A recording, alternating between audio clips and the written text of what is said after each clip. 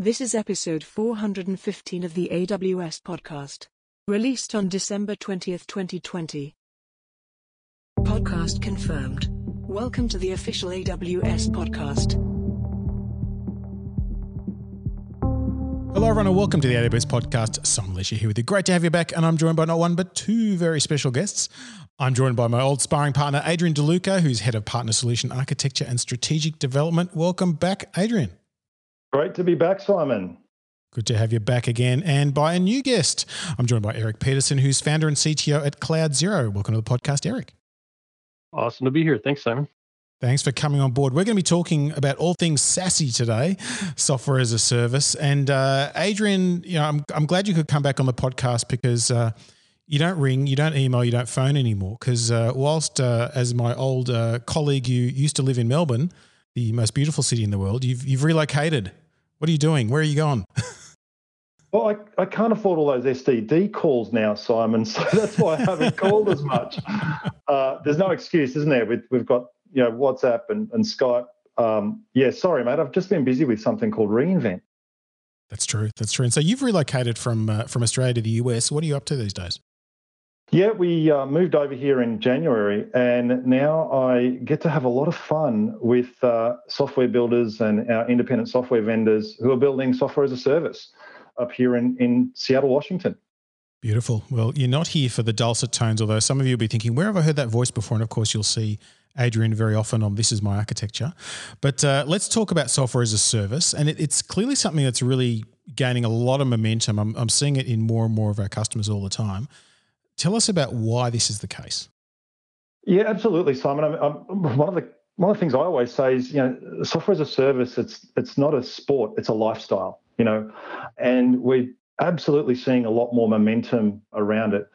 And if you just look at some of the customers' preferences, and if you look at some of the recent reports and evaluations from the analysts like IDC and Forrester, you can see it's a trend that's happening not just here in the United States, but literally all over the world.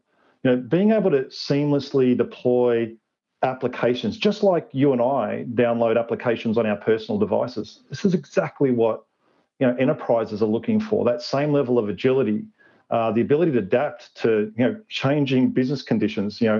What have we learned over the last year around that? Really being able to deploy your software in this delivery model is really the new way. And what are some of the challenges you see? I mean, it all sounds great. So if it all sounds great, why isn't everyone doing it? What are some of the challenges in moving into that SaaS world? Yeah, I think, the first thing is that SaaS is not just a delivery model. It really encapsulates the technology, process, and people. And frankly, for companies that have been traditionally building software, it's a culture shift as well. It's a conscious decision that an entire company has to really be bought into, not just the software development team. You've got functions like sales and marketing, services, support, even finance from a procurement perspective. A lot of things have to change in order to be able to really deliver it with excellence. Now, Eric, let me come to you. Firstly, tell us a little bit about your own journey and what Cloud Zero does. Oh my gosh, SaaS really is a journey. I like the thought of it being a lifestyle, because it truly is. And I started the software industry back when we were shipping CDs, and and that was good times. But things have changed a little bit, and people get to a point where they don't want to manage all that, and they want to deliver more value to their customers. And SaaS is really, it's really kind of, I think, led the way for how how customers want to consume software these days. But it really is a lifestyle for the companies building that software. So for me, personally, my journey on just AWS started, back in 2008 when we could count the number of services on just one hand, and now, with reInvent going on, I don't even begin to imagine, what we're up to. It's probably over 300. And it's a lot. It's I think at last count, it's well over 180. So, but it depends how you count it too. There's a lot. Yeah, exactly. But so we think about where we have come in just the past decade alone. What has really changed as people build software is that particularly in the cloud, every engineering decision has become a buying decision, right? Your developers, when they write a line of code, they're making a buying decision, and that was why I founded CloudZero, was to guide SaaS engineering teams to make great buying decisions. To view their cloud spend as an investment, and CloudZero's job is to ensure that our customers get an excellent return on that investment. That's an amazing insight, actually, because I've, as regular listeners know, I love talking about cloud economics and making wise decisions and saving money, and the fact that you can do that as a developer where you couldn't before. But I hadn't thought of it in terms of making a buying decision. And you're right. I think we're asking people to make buying decisions often on behalf of their company, often for the long term, without having had the skills to do that in the past, just because they haven't been exposed to it before. Yeah, I mean, it's really something that I think people are just wrapping their minds around. Thanks to everything that AWS has given us, we find ourselves in a world where we have infinite scale practically, but I still have not found anyone who has infinite wallet, right?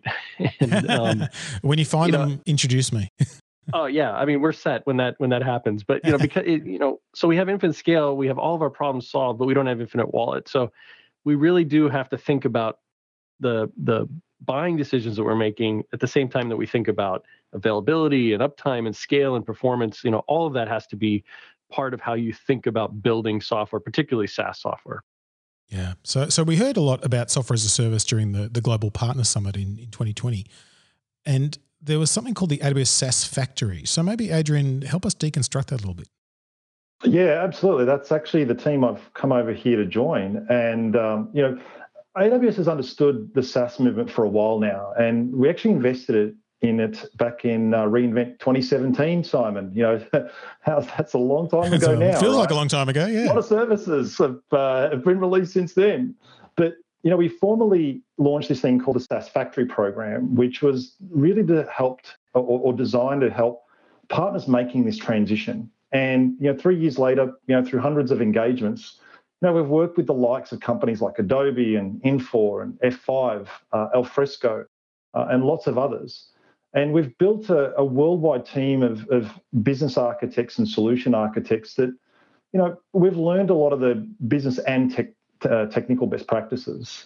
And we've acted a lot as advisors. We've distilled hundreds of artifacts and built lots of tools and enablement workshops to really help companies going through this transformation with a lot more prescriptive guidance and the confidence, frankly, that they need.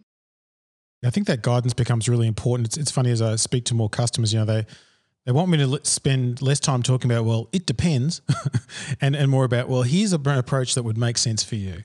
Exactly. It's kind of a different mentality. So how do people get this resource? It sounds pretty cool. Yeah, well, one of the things that we announced was the AWS SaaS Factory Insights Hub. Now, we've distilled a central directory of over 70 different resources that help you do just that. It starts with a lot of the foundational elements, to really build your business. And, we really walk through things like guidance around business planning, product strategy, roadmap development, how you do your first minimal viable service. And then, once you've got your product, how you launch. So, we've distilled a whole bunch of different blogs, webinars, even analyst research, learning modules, reInvent sessions from people like Todd Golding and white papers to make it a lot easier to find. So I'm wearing my Builder's Got to Build t-shirt today. And so let's talk about the technology, Adrian, and Eric as well. Let's talk about some of the architectural concepts. Maybe, Adrian, kick us off with the sort of the mental models we need to think about if we're building software that is SaaS suitable. Yeah.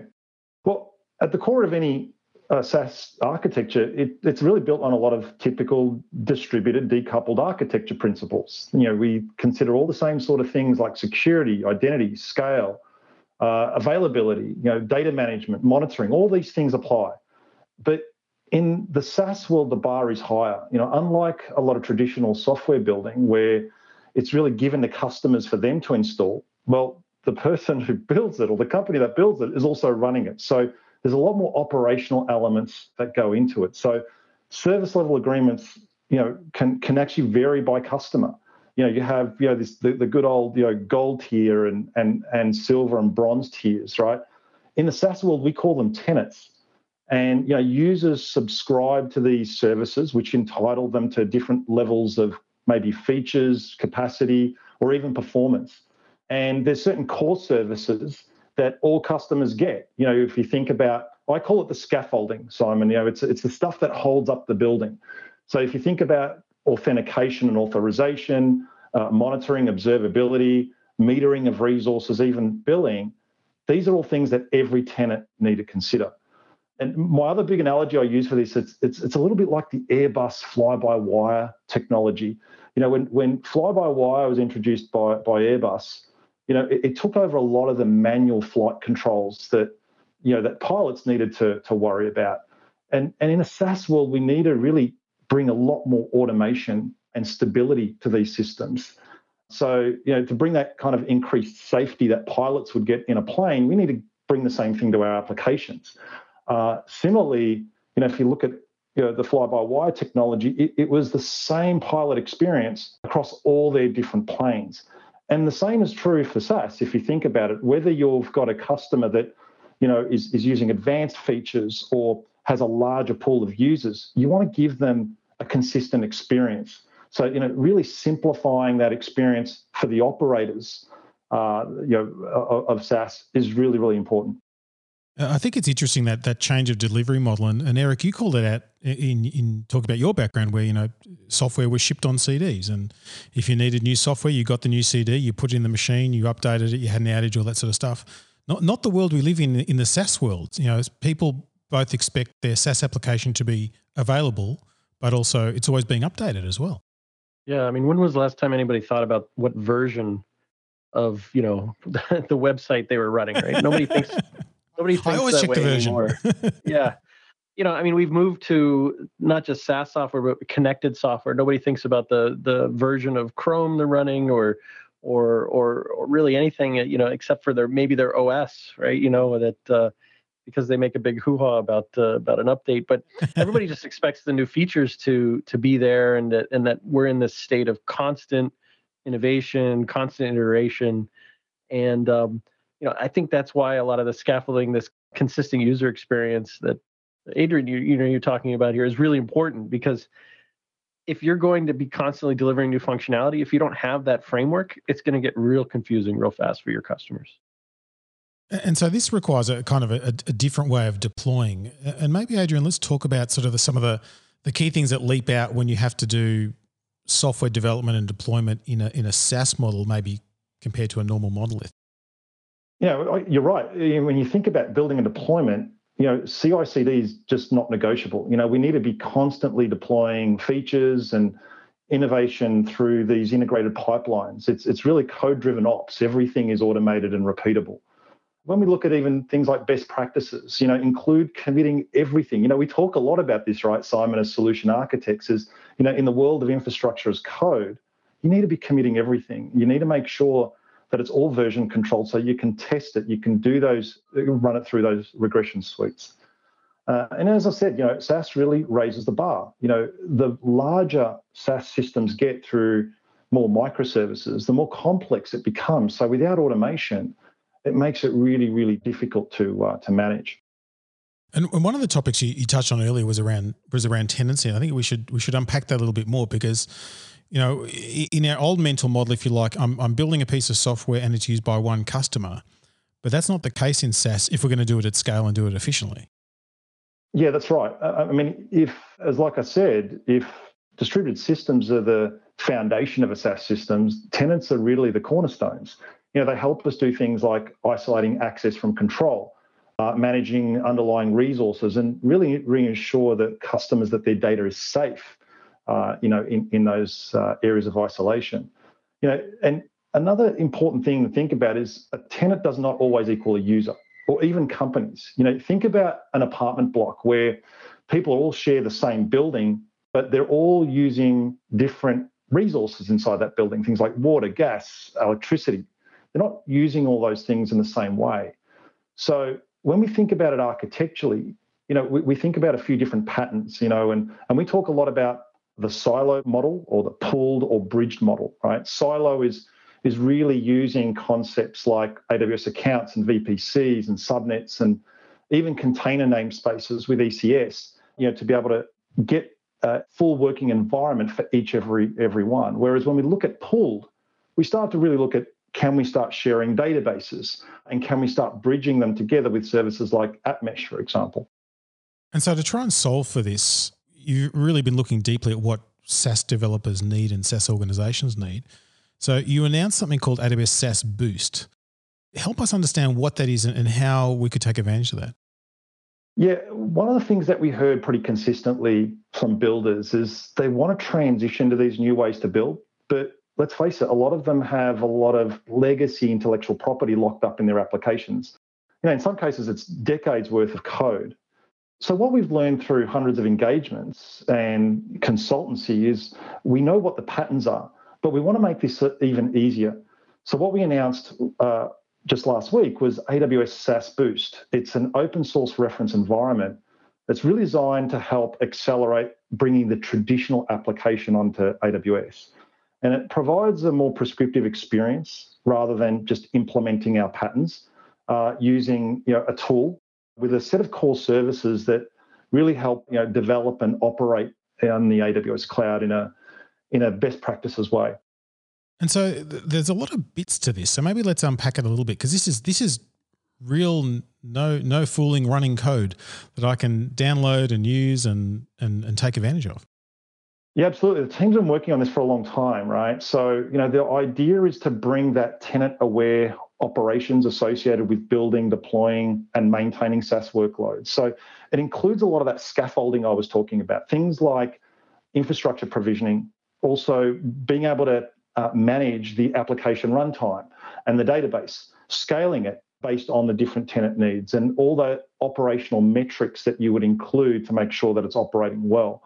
And we've even included things like metering and billing. So you can even connect it to Stripe, for example, and get billing going pretty quickly, which is pretty nifty. You talked a bit about multi-tenancy, and does this cater for that, and how does it cater for that? Yeah, so the way it works is that we package the application up, and what we ask is that we use ECS and Fargate. In fact, we're using our Fargate service to be able to take a manifest of the application and all of its dependencies and basically run it in a platform environment where we manage all of the infrastructure provisioning and scaling of that. And you mentioned that it's open sourced. Why was the decision taken to open source it rather than maybe create a service out of it or charge for it or something like that?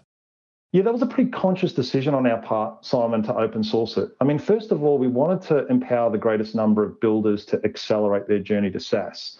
So GitHub just made a whole ton of sense.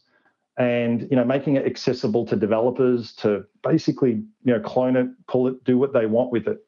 We really recognize that builders want to be in charge of their own destiny. So whether it's using the latest maintained version that's curated by AWS or customizing it for their own needs, the choice is theirs. SaaS Boost is being announced at the moment as preview, but when we make it available, it's going to be made available under the Apache 2.0 license, which is a highly permissible license to be able to modify it and use it commercially as well. Now, that's sort of building with code and building stuff. One of the things that we've seen that's been really appealing to SaaS providers is a number of services that make it easy to work in the SaaS world. Things like EventBridge, et cetera. Tell us a bit about some of the ones you're seeing being really popular and why they're fitting into this world. Yeah, well, when you think about SaaS systems, they're made up of lots of loosely coupled but integrated services that work together. As AWS, while we provide lots of great services like Cognito for managing identity and CloudWatch for monitoring, SaaS applications really integrate with lots of other services, things like external identity providers or observability platforms. So this is what led us to build services really designed for SaaS. So when you think about services like EventBridge, which is our serverless event bus to create scalable and reliable event-driven applications, what we can do is create event sources between your applications and partner solutions. And by defining rules that trigger on certain conditions, you can route them to a schema registry to to custom code or build custom code to process it. So here you can use other AWS services like Lambda or Kinesis, SNS to build all that logic to react to it. So let's take identity, for example. If we receive and process events to partners like Auth0 or OneLogin, all that can be integrated with observability built in. We also have partners like Datadog and New Relic. We support 30 different partner solutions where we continue to enhance it. In fact, some of the announcements that we made, Simon, was adding server-side encryption with 256-bit AES support and AWS own keys. And we improved a lot of the resource policies between multi-account architectures. I think it's interesting as these both SaaS providers, SaaS creators, and SaaS consumers work more and more together. We're seeing some of those important patterns and those behaviors that we need to see. And Eric, I want to come back to you because we've been talking a lot about architecture, and you set us up really nicely at the start by saying that we want developers to make good buying decisions. Aligning cost not just to the overall solution but to particular tenants can be a really important thing. But help us understand why cost in general, but cost per tenant is important. When you think about it, really the best run SaaS companies in the world, they understand their unit cost economics. They understand their cost per tenant. Think about if you're Lyft, right? It's critical to understand your cost per ride, or your Netflix, your cost per stream, or your Expedia, your cost per booking, right?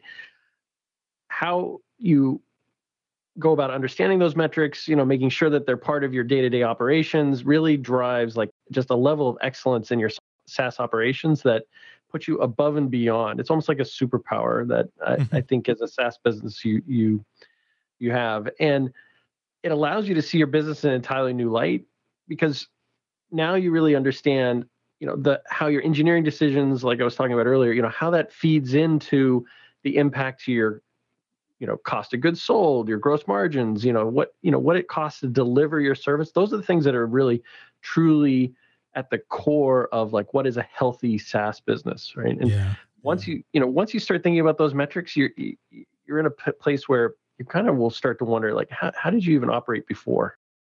Well, it's interesting you say that because when you're having a chat with a CEO or CFO, they're never asking what brand of computer do you use or how much does my storage cost. They're like, what's my cost per transaction, cost per customer? So how does your solution help with figuring that out?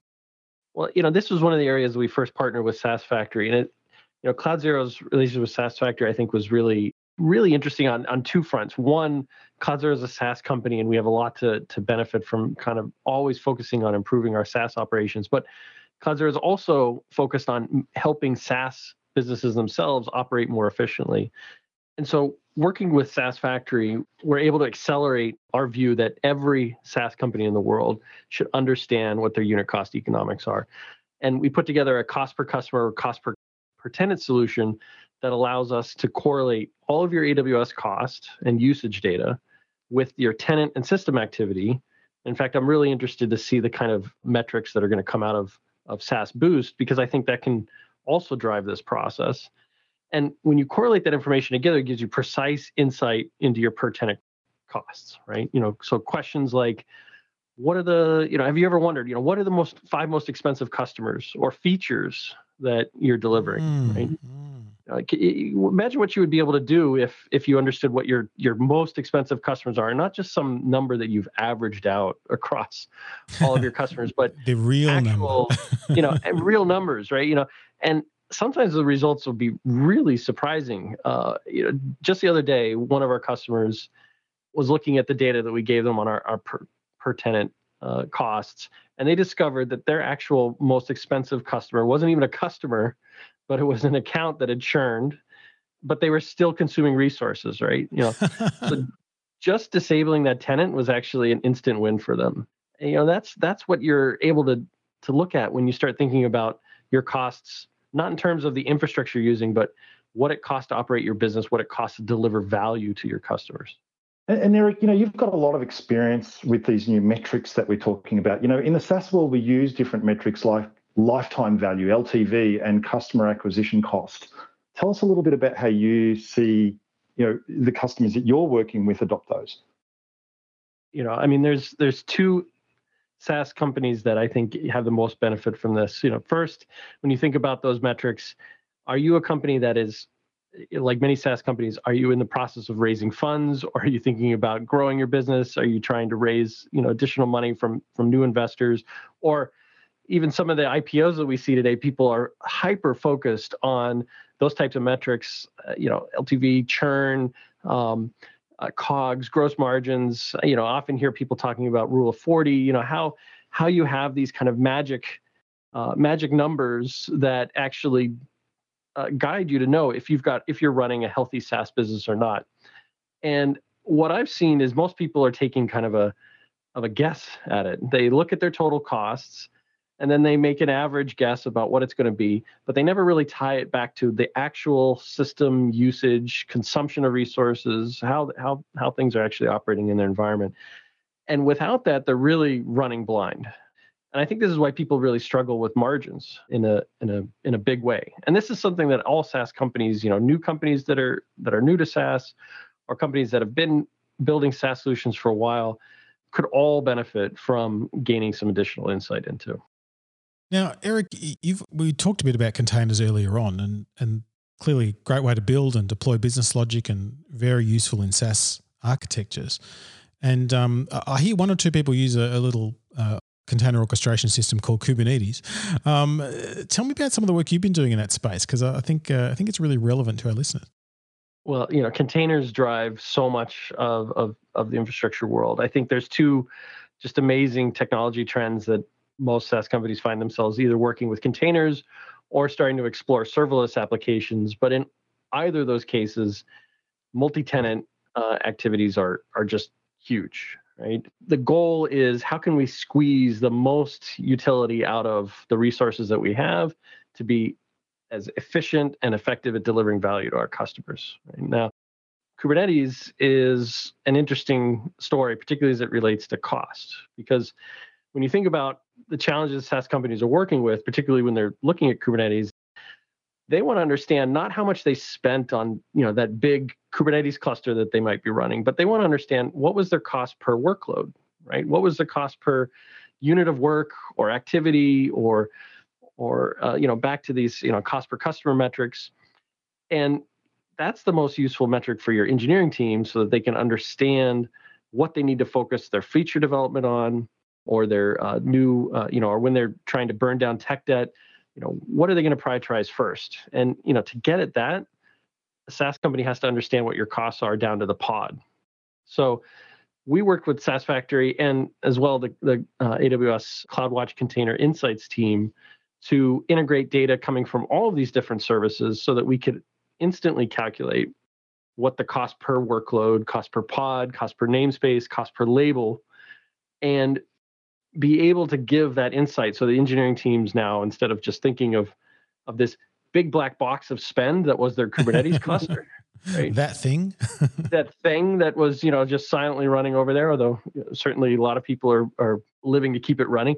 They can deaggregate all of that, understand what's going on inside of there.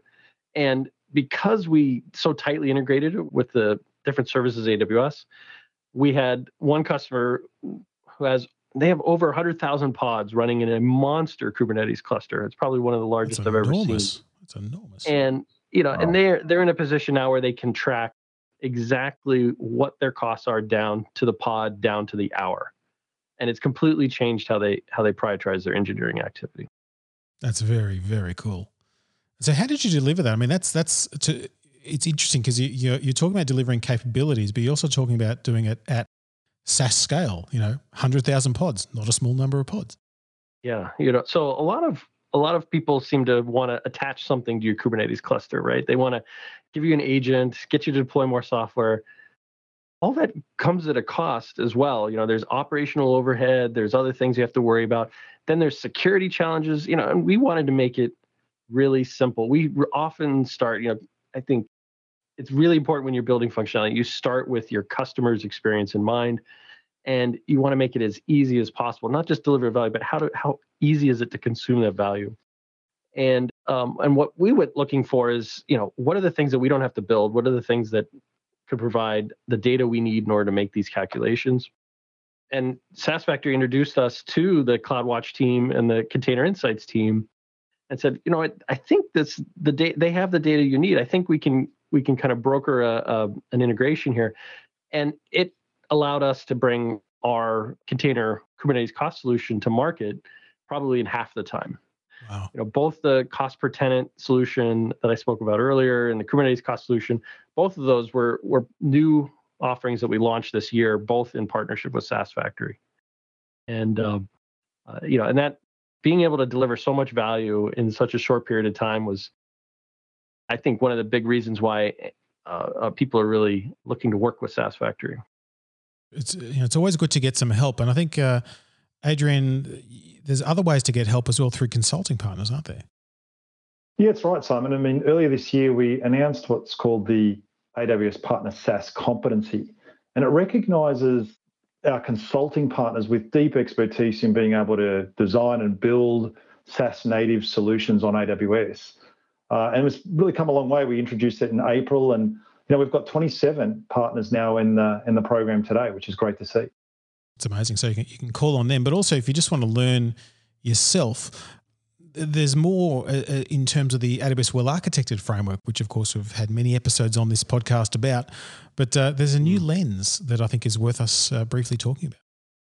Well, it wouldn't be reInvent without some more surprises, right, Simon? So you're right. I mean, your listeners have obviously heard about well-architected. Hopefully they're using it as well. It's our set of architectural best practices for designing and operating systems in the cloud. But what we thought we'd do is, how could we really distill some of the tenant goodness that we were talking about into even deeper set of prescriptive guidance? So extending on those pillars of reliability, security, efficiency, and cost effectiveness, we've now added this thing called the SaaS lens. And it includes things like monitoring the health of your tenants, capturing metrics to actually analyze individual tenant profiles, understanding the onboarding considerations, applying security context in those tenants. And also something that's really important is protecting cross-tenant resources. You don't want noisy neighbor issues. You remember those, Simon, from our developer days?